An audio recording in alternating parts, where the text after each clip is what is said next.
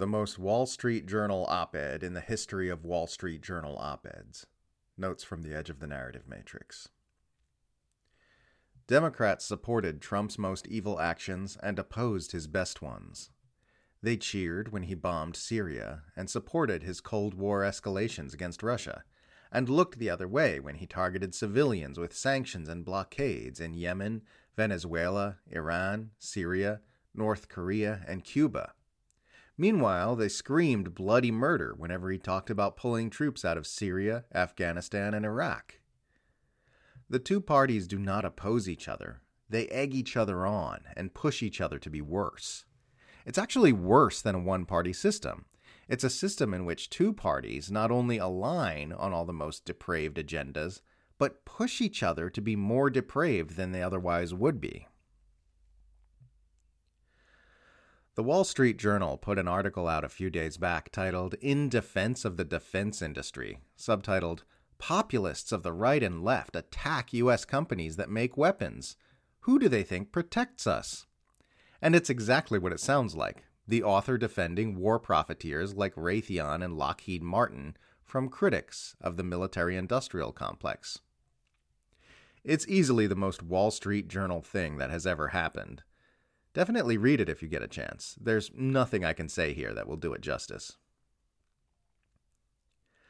The Western press believe it's Elon Musk's job to help the U.S. win a proxy war against Russia because the Western press have unanimously decided that it's their own job to help the U.S. win a proxy war against Russia. They're so involved in the war effort, they think everyone is. It will never stop being hilarious when Westerners who live in the most propagandized civilization in history criticize China for not having a free press. Gets me every single time. People are like, no, you don't understand. We have a free press in the West. It's just that any mainstream reporter or pundit who doesn't say what their government wants them to say will be fired immediately and permanently destroy their career.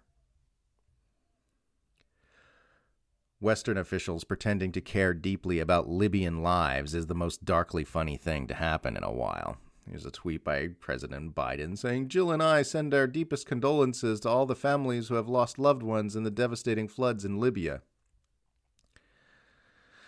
While we're on the subject, Libya is the single strongest argument against the claim that NATO is a defensive alliance.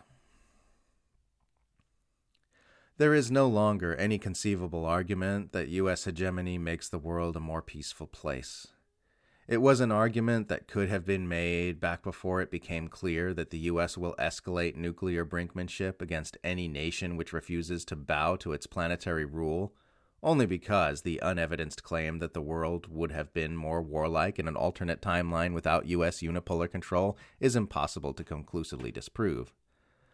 But now that it's become indisputably proven that U.S. planetary domination requires endless and increasingly dangerous games of nuclear chicken to maintain, it's a completely untenable position. The facts are in, and it is now clear that U.S. pursuit of unipolar hegemony is a one-way ticket to nuclear Armageddon. Multipolarity will have its own problems, but an absolute certainty of continued escalatory aggression between nuclear states is not one of them.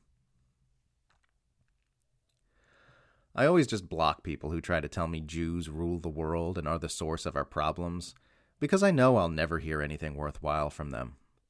They've frozen their worldview in a state of analytical infancy that's incapable of understanding the real issues.